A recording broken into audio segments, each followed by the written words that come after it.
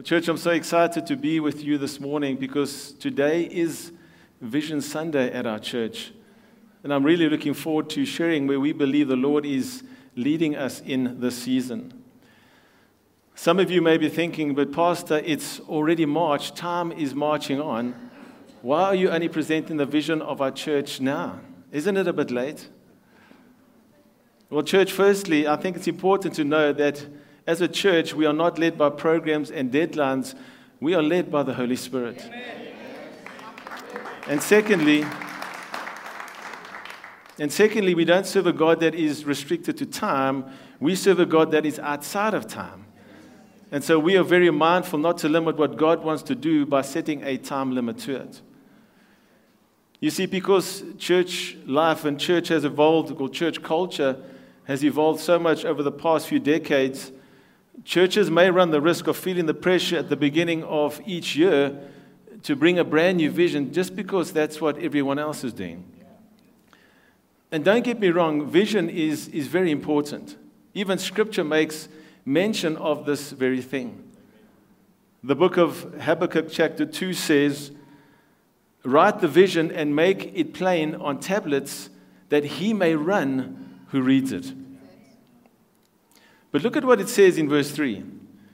"For the vision is yet for an appointed time, but at the end it will speak and it will not lie.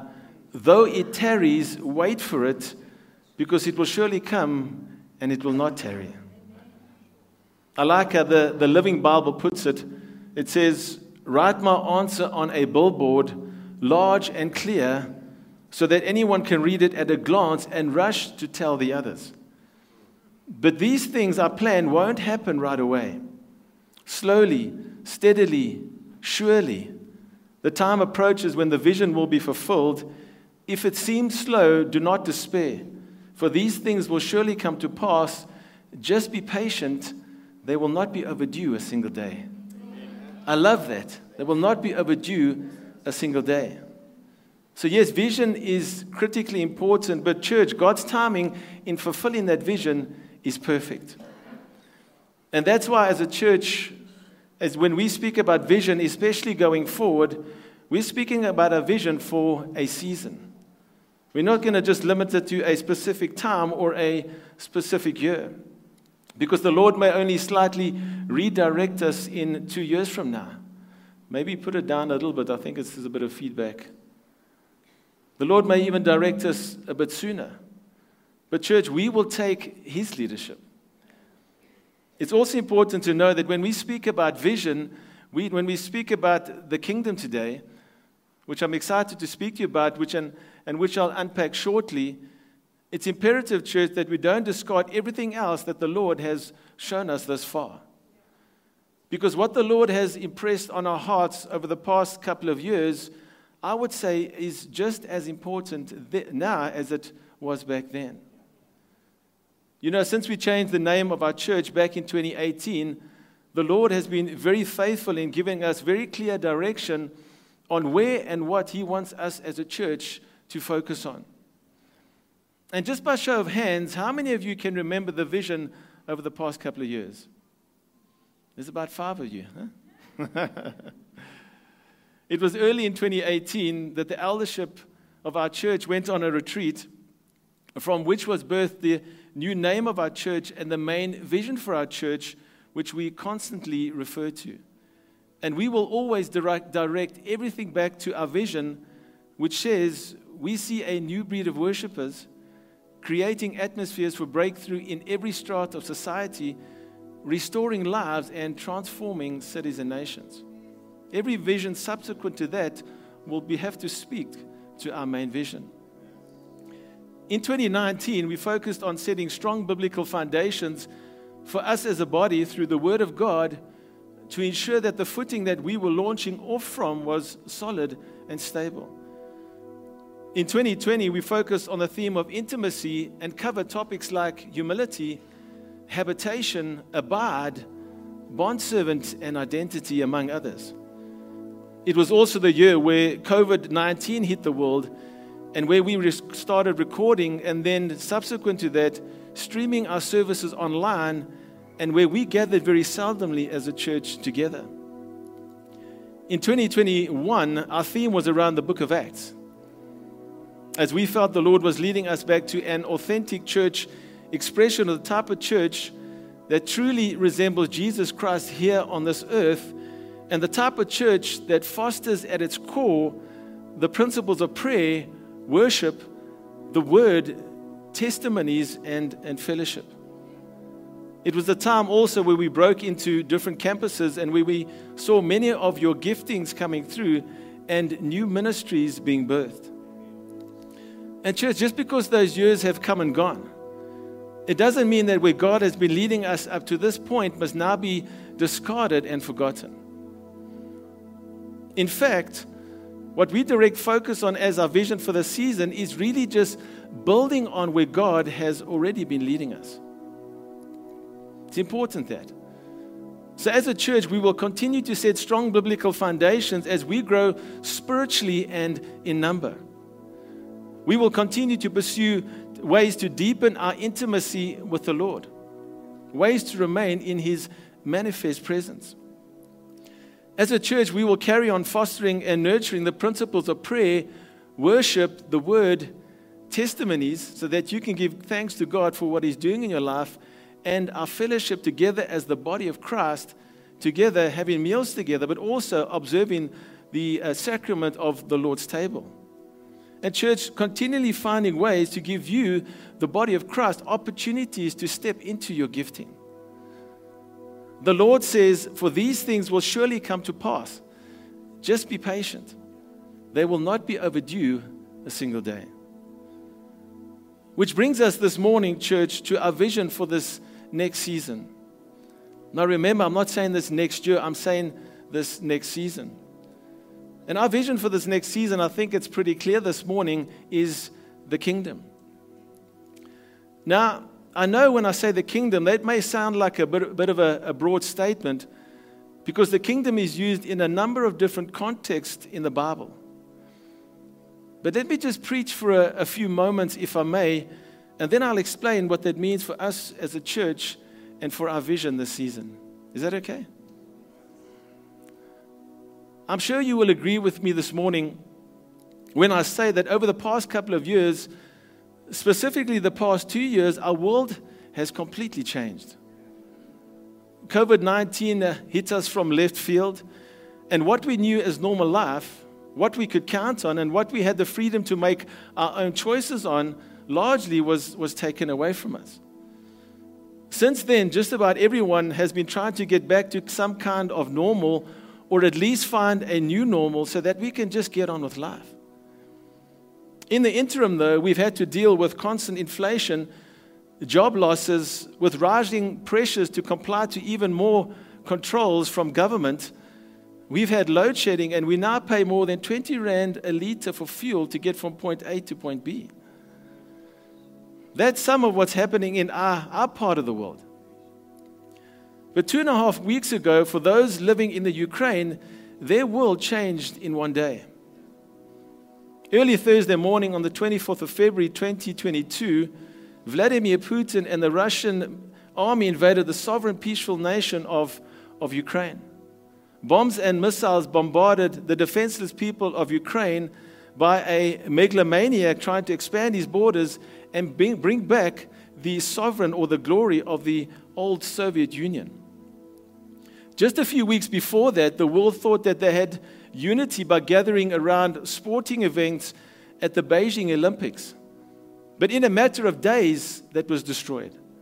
As the war began, and which has to date resulted in thousands of casualties, civilian casualties, and over 2 million people that have had to flee their own country. Women and children are having to leave without their husbands and fathers, because men between the ages of 18 and 60 have been called to defend their own country. Even as we are here today, and while we slept in our beds last night, families in the Ukraine slept in the subway system or in underground bunkers. While we slept knowing that we would wake up and come to church this morning, the people in Ukraine went to bed sleeping, wondering if they would ever wake up. Outside of that conflict, there's even the rumors that China are waiting to attack Taiwan because a day after the Ukraine invasion began, China sent 9 military jets over Taiwan as a flyover and as a warning. There is also the ongoing tensions in the Middle East that are rising and that more and more are starting to resemble the prophecies in the book of Ezekiel. Outside of the battlefield, there's the internal battles that the enemy is raging through world leaders, big tech companies, and educational institutions to destroy God's divine order for mankind. There is a severe attack on our families and our children. By introducing perverse types of sex education, telling our children to experiment with different types of sexual behavior, and encouraging them to decide what gender they prefer to become. They are also being encouraged to make decisions without their parents' consent. And even before they reach adulthood, they are being given the right to have a sex change in different parts of the country. And you may say to me, but Pastor, that's not going to happen in our country, is it? No, but church, it is. It's right on our doorstep. Throughout our country right now, the very same sex education syllabus is being introduced. Some private schools around the country are changing their male and female bathrooms to any gender bathrooms.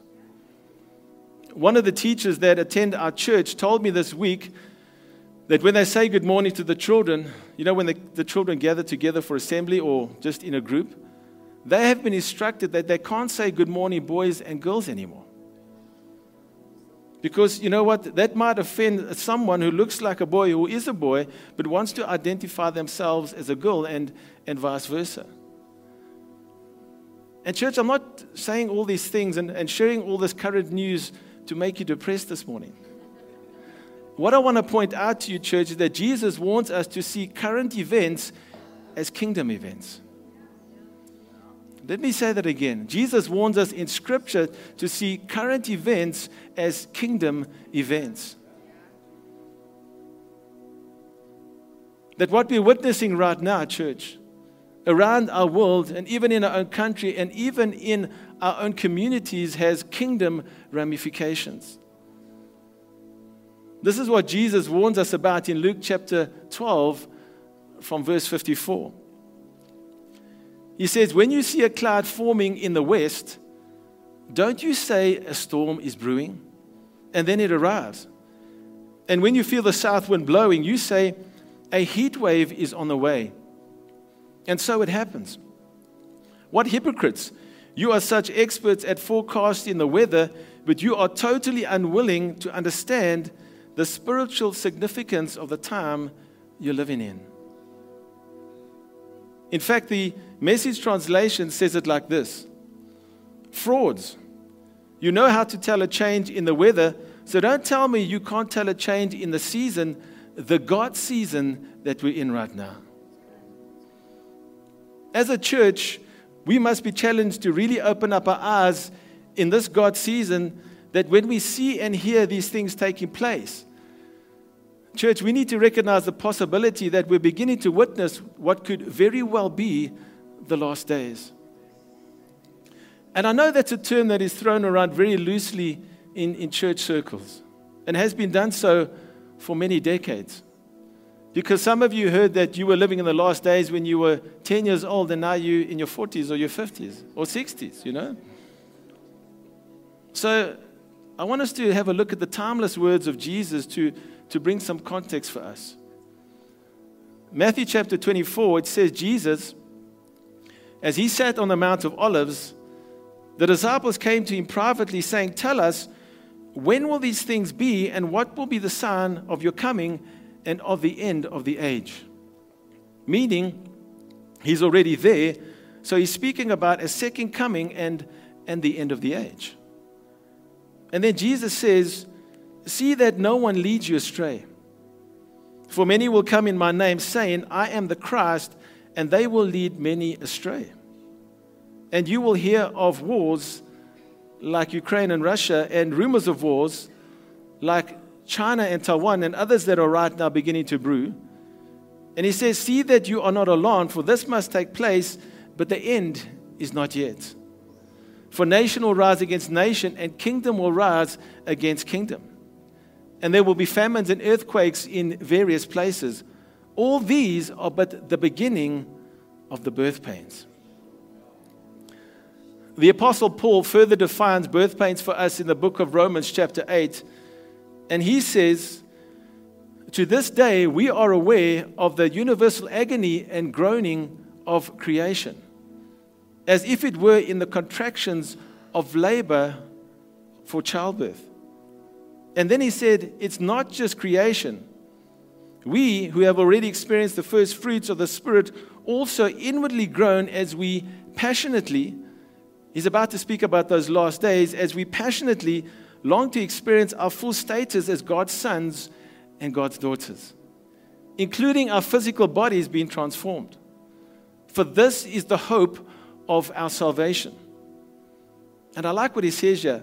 But hope means that we must trust and wait for what is still unseen. For why would we need to hope for something we already have? You see, church, God has put a groan in his creation, and God has put a groan in his people today. I don't want to say that again because this is important for us to understand. God has put a groan in his creation, and God has put a groan in his people, his church.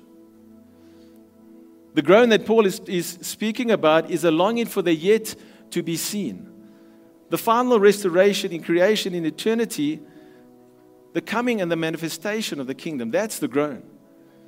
It's a longing for that final return where Jesus comes and makes everything right. And whether the birth pains are felt internally, Romans 8, or whether they are seen externally, Matthew chapter 24, God speaks through these birth pains. He speaks to us. And I believe that God is speaking right now to his church, and he's beginning to ask us to lift our eyes to the kingdom so that we would be ready for a coming and a last days revival. He is speaking to the church. He's going to set our eyes upon the kingdom, and he's going to put something in the hearts of his children around this world for a revival that is going to break out. I believe that God can do that. God is speaking to his church, and I guess the question is, how do we respond? Because the danger is that if a church doesn't feel those birth pains or ignores them, then leaders and congregants, members of the church, are going to respond to the wrong groans. When we don't respond to those birth pains like what's happening in Ukraine or in the Middle East, what's infiltrating our schools and the spirit of control behind our governments, when we're not responding to the groans we see externally and feel internally, then we start responding to the wrong groans. Church, what I mean by that is the groans of the people start replacing the groans of the Spirit. And when that happens, the church becomes man-focused instead of eternity-focused. The church becomes circumstance-focused instead of kingdom-focused. When the church or the pulpit loses the groan of the Holy Spirit, then we start listening to seeker-sensitive people. And you know what? It doesn't matter what individuals say, or even what the world is saying. What really matters at this point is what heaven is saying. Amen? That's the groan that God is expecting a response to. That deep groan of the Spirit of God. It was C.S. Lewis that made a statement that really defined the groan of Romans chapter 8.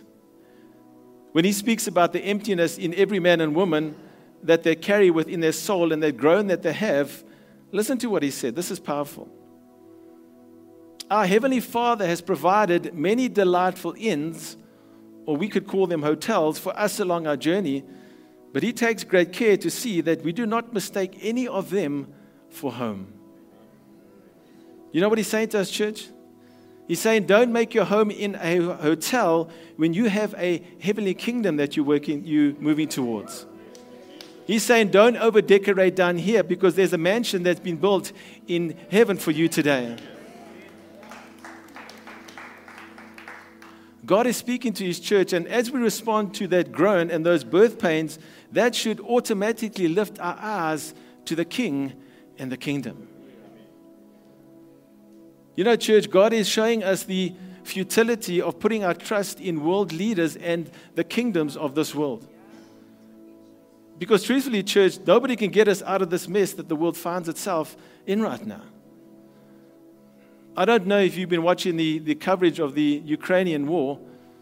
My daughter says it's very depressing, but you have all the most powerful leaders around the world imposing the strongest sanctions on Russia that any country has ever faced. NATO has promised that it will defend every square inch of the countries that belong to the NATO alliance, I guess in an attempt to warn Russia to not go any further. The USA and the UK and almost every other country in the world are pledging their allegiance with Ukraine. They are standing with Ukraine, but no one is willing to enter the battle with Ukraine. President Zelensky is begging for help from any place he can, but still no one is willing to enter the battle. And you see, as commendable as some of the efforts have been thus far to assist Ukraine with the horrific humanitarian crisis, no leader and no kingdom of this world can solve the main problem. And I'm not here today to run down world leaders. I'm just pointing out the importance, church, of lifting up our eyes in this God season to see where our help comes from. Because let me tell you, there is someone that is willing to enter the battle with us. And his name is Jesus.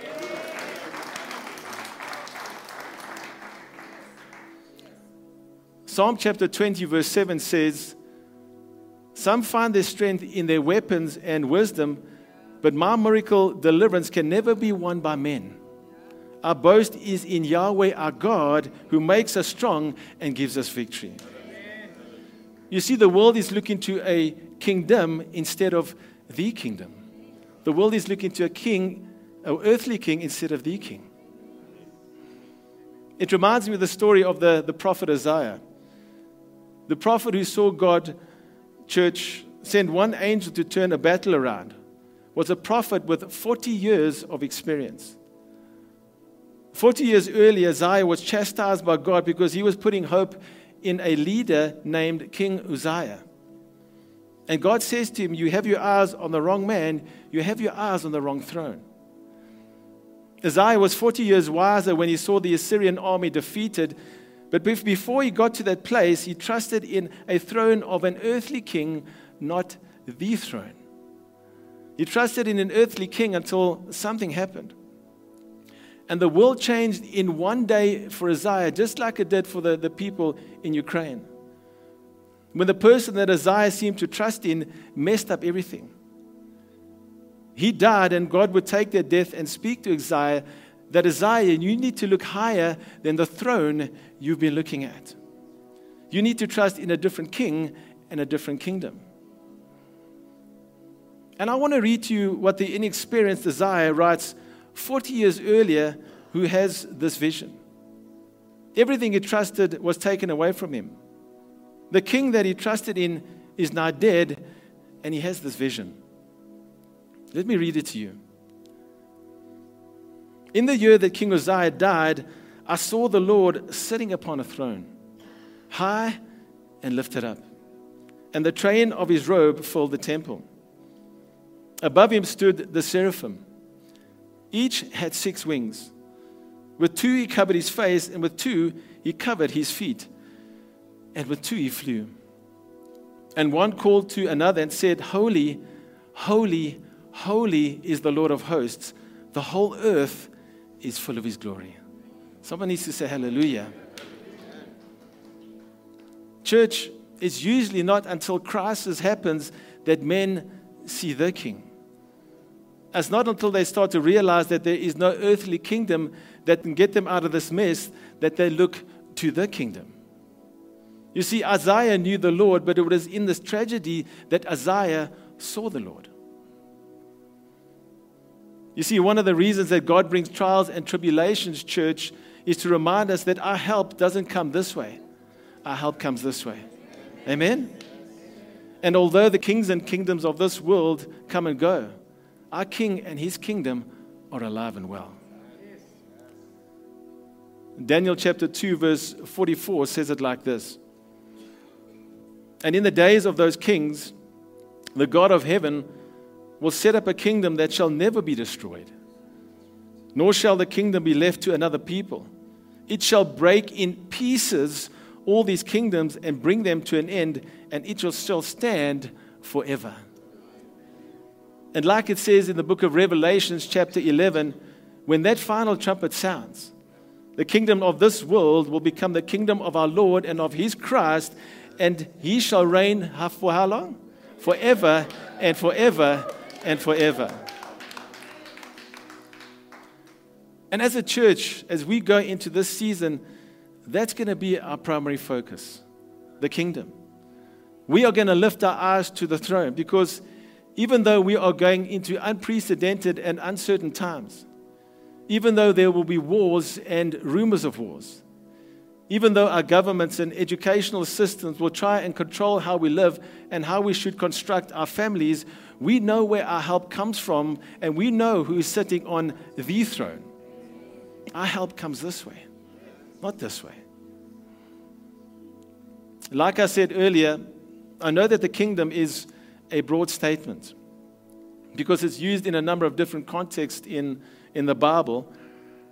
But let me just give you a few key areas, not all of them.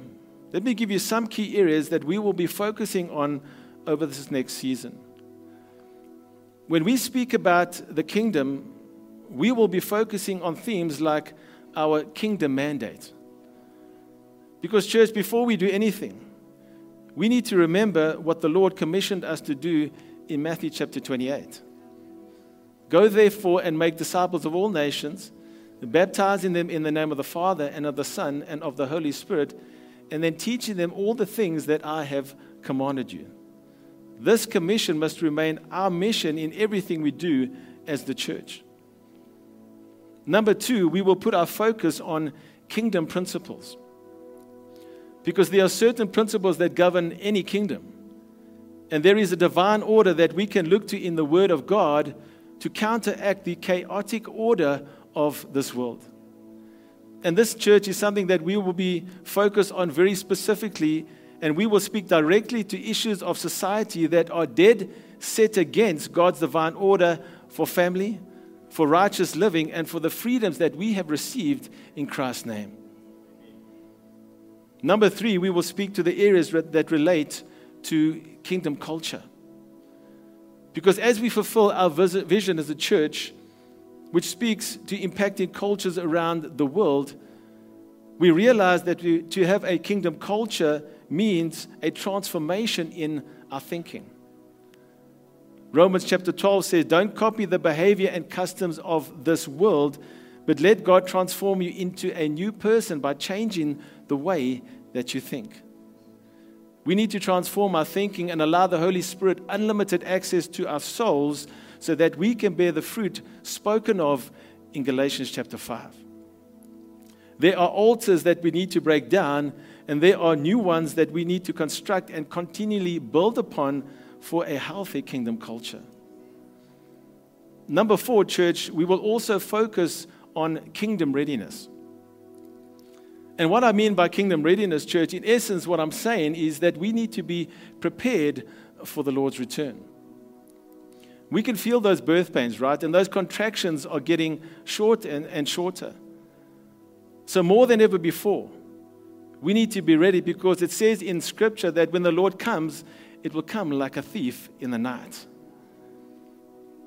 And this year, church, we will begin a series on Bible prophecy to get a better understanding of where we are on the biblical timeline, so that we don't fret when we see the world falling apart around us. Number 5, we will also focus on being kingdom representatives. Because, church, we are living in a world right now that not only needs to hear about the power of God's saving love, they need to see it and feel it. They need to see it and feel it from us. We need to become conduits of this love that has been poured out into our hearts by the Holy Spirit. This world is going into dark days. It's already here.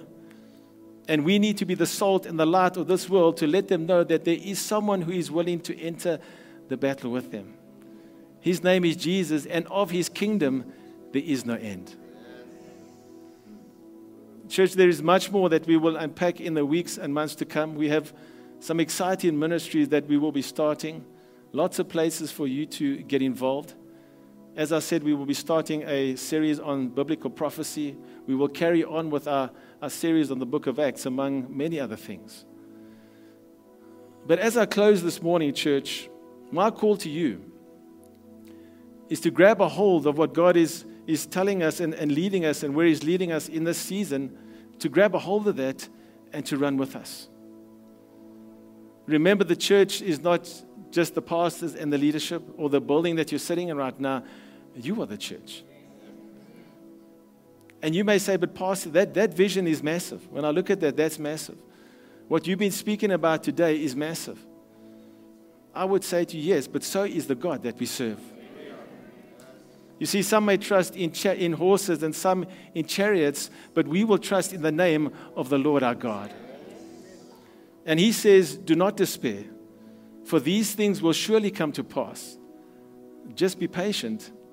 They will not be overdue a single day. Church, are you excited to be a part of what God is doing in our church in this season? If that's you, just give Him a great shout of praise, would you?